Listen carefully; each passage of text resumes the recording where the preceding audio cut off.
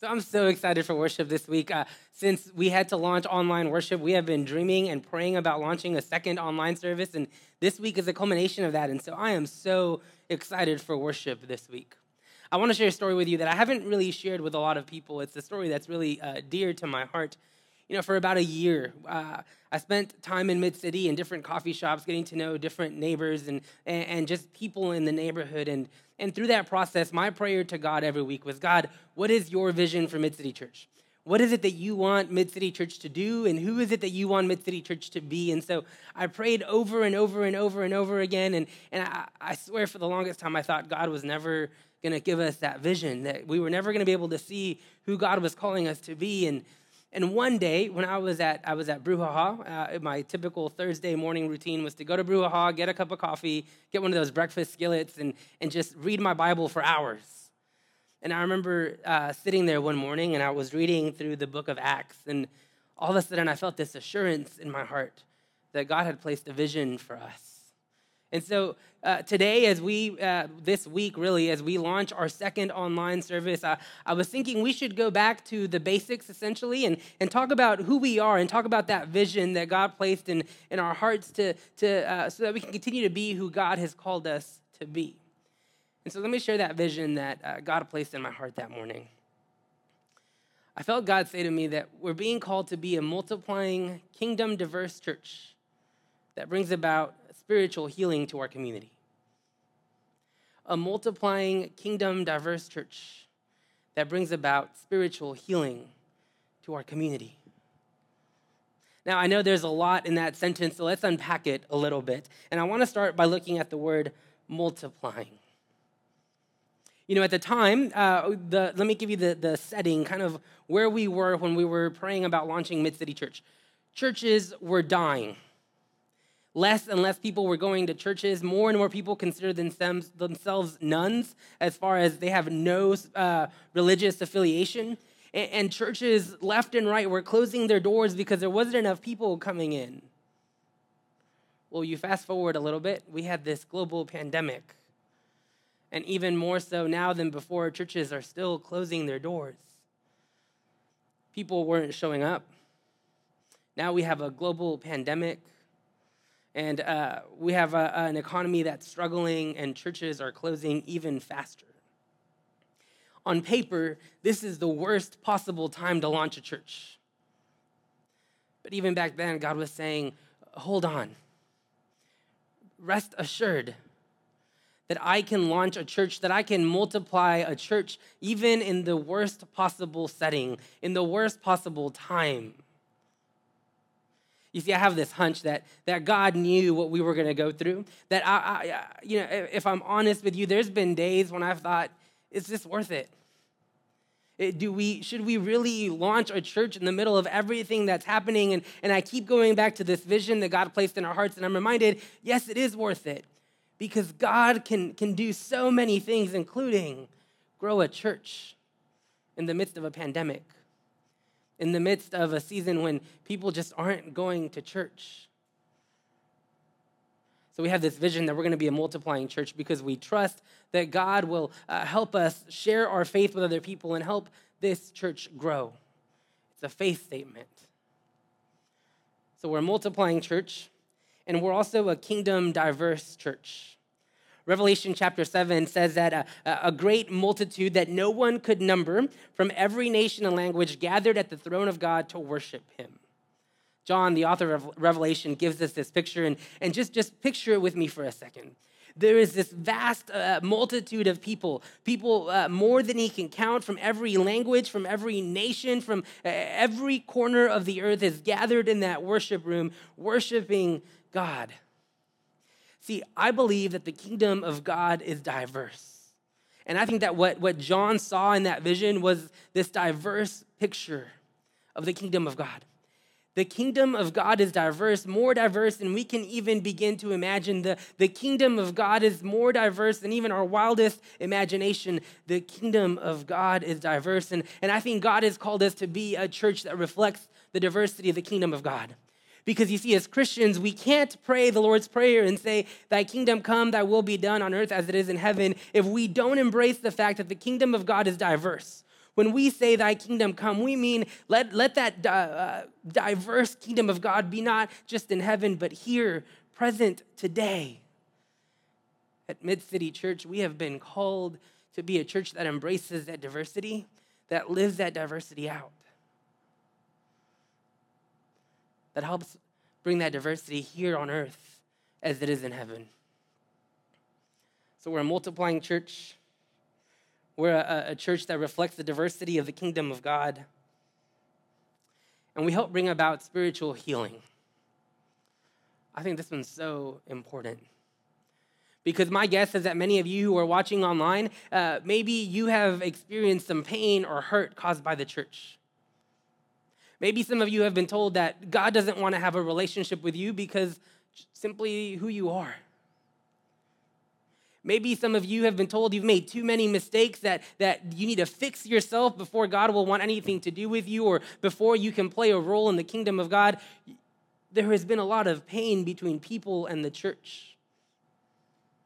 And I think as a church, we're being called to help spread this message that God loves us, that God is a God of grace, that God is a God who is relevant, who can make a difference in our lives. You see, I think the way we bring about spiritual healing is by reminding people that they're loved by God and they're loved by the church. And so we have this vision at Mid-City Church that we're going to be a multiplying, kingdom-diverse church that brings about spiritual healing. And I've got to be honest with you, that morning as I was sitting at Brouhaha and this vision rested in my heart, the first thing I said to God was, that's not possible. That's too big of a vision, God. Can one church really do all that? And as I kept reading my scriptures, I was convicted by God that morning. And so I want to share that conviction with you. This scripture reading comes from the book of Acts, verses 26 through 38. It says that an angel of the Lord said to Philip, "Get up and go to the south, to the road that goes down from Jerusalem to Gaza. This is a wilderness road." So he got up and went. Now there was an Ethiopian eunuch, a court official of the Candace, queen of the Ethiopians, in charge of her entire treasury. He had come to Jerusalem to worship and was returning home. Seated in his chariot, he was reading the prophet Isaiah. Then the Spirit said to Philip, "Go over to this chariot and join it." So Philip ran up to it and heard him reading the prophet Isaiah. He asked, "Do you understand what you are reading?" He replied, "How can I, unless someone guides me?" And he invited Philip to get in and sit beside him. Now, the passage of the scripture that he was reading was this: "Like a sheep, he was led to the slaughter, and like a lamb silent before its shearer, so he does not open its mouth. In his humiliation, justice was denied. Who can describe his generation? For his life is taken away from the earth." The eunuch asked Philip, "About whom, may I ask you, does the prophet say this? About himself or someone else?" Then Philip began to speak, and starting with this scripture, he proclaimed to him the good news about Jesus. And they were going along the road. As they were going along the road, they came to some water, and the eunuch said, "Look, here is water. What is to prevent me from being baptized?" He commanded the chariot to stop, and both of them, Philip and the eunuch, went down into the water, and Philip baptized him.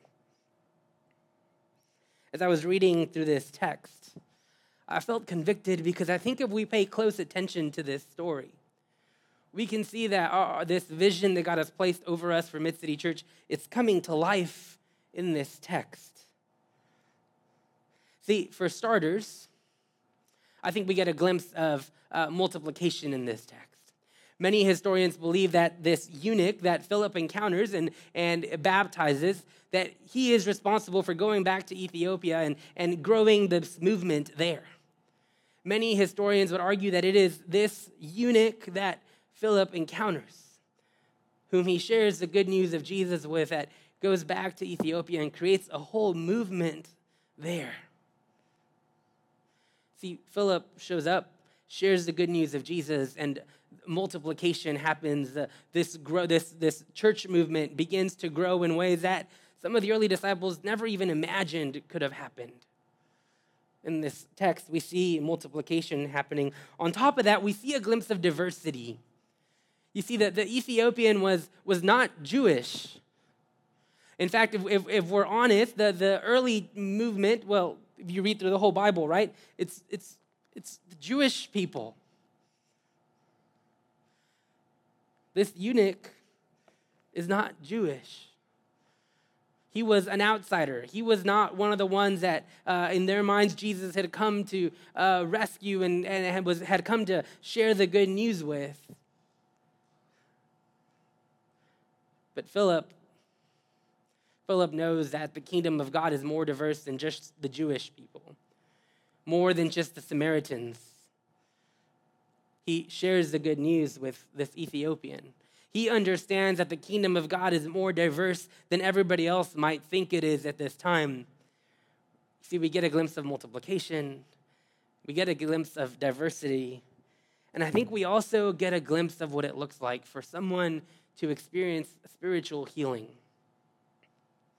You see, this eunuch has a very interesting story. We find out in the text that he had gone to the temple. He had gone to Jerusalem to worship God, but here's the thing. He didn't really get to go into the temple. He didn't really get to worship God with everybody else because he's a eunuch. Deuteronomy chapter 23 gives us all the rules as to who can and cannot enter into the temple, and eunuchs are not allowed to enter. Somehow this eunuch knows about God and he wants to know more about God, but he has to learn from a distance. He can get close to the temple, but he can't go inside. He has to eavesdrop on the Bible studies. He has to eavesdrop on the sermons. He has to eavesdrop on the conversations about Scripture and about God. He can learn and he can give his life to God, but it has to be from a distance because that's what the law says. Many people have been told that they have to stay away from the church, from God. Many people have been told and made to believe that God doesn't love them unless they get their act together, unless they make different decisions. See, I don't think that is who God is. I think God is a God who loves all people and wants to be in relationship with all people. And I think Philip understands that because when he goes to the eunuch and the eunuch says to him, "What is keeping me from being baptized?" That the answer is nothing. Nothing is keeping him from being baptized. And so they stop and this eunuch gets baptized. See, when we're a church that brings about spiritual healing, we begin to see more stories like this. More stories of people who've been told that God wants nothing to do with them, and then they find out, actually, God wants everything to do with them. You see, I was convicted as I read this text because my argument with God was, God, this vision is too big for one church to accomplish. And then God said to me, if one person can do this, imagine what a whole church can do. If one person can do this much change, imagine what a whole church can do. And so today, this week, as we launch two services officially, a Thursday and Sunday morning service, I want to invite you to be a part of that vision. I want to invite you to be a part of Mid-City Church and help bring that vision to life. Come and be a part of this movement.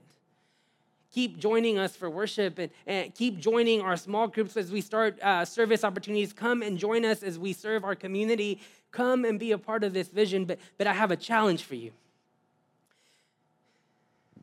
See, I think that this vision is a beautiful vision that God has placed upon us, and I think if the church gets together, it can accomplish very beautiful and amazing things, but I think this vision can also be derailed very easily.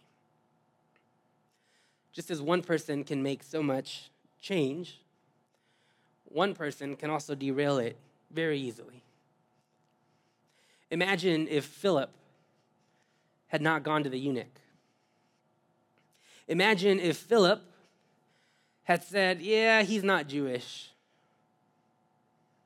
Imagine if Philip had said, I don't know that you deserve to be baptized because the law says this.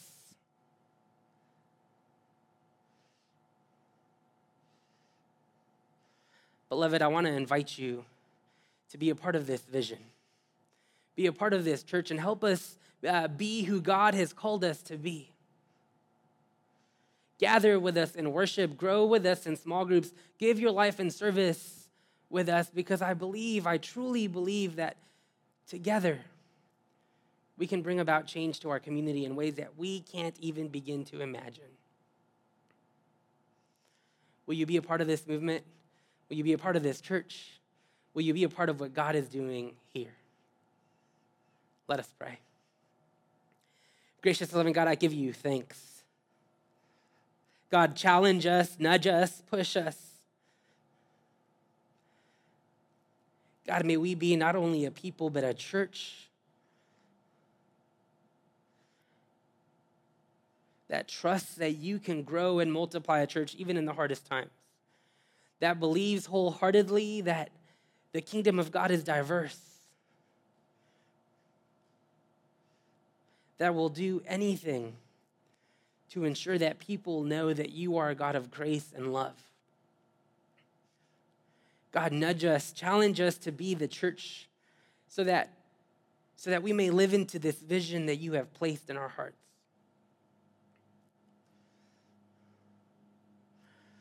God, we don't want to be a church that just sits and receives.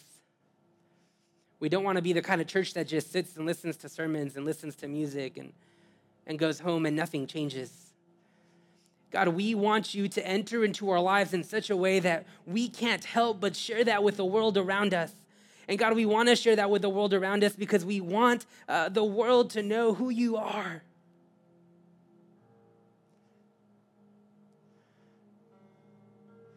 God, if you can grow a church in the midst of a pandemic, that just means that you can get us through our depression and our anxiety. It means that you can get us through the mountains that we face in our lives. If you can grow a church, if you can multiply a church in a pandemic, God, you can do so much more than just that. Help us trust that. God, if the kingdom of God is more diverse than we can even begin to imagine, help us embrace that diversity here and now. Remind us that that's not something we have to wait for the future or someday in the future, but that's something that we can embrace here and now because we pray thy kingdom come, thy will be done on earth as it is in heaven. And God, help us be the church that brings hope and grace to people. God, I pray that Mid-City Church can be the place where people come and they can be reminded that they are beloved children of God.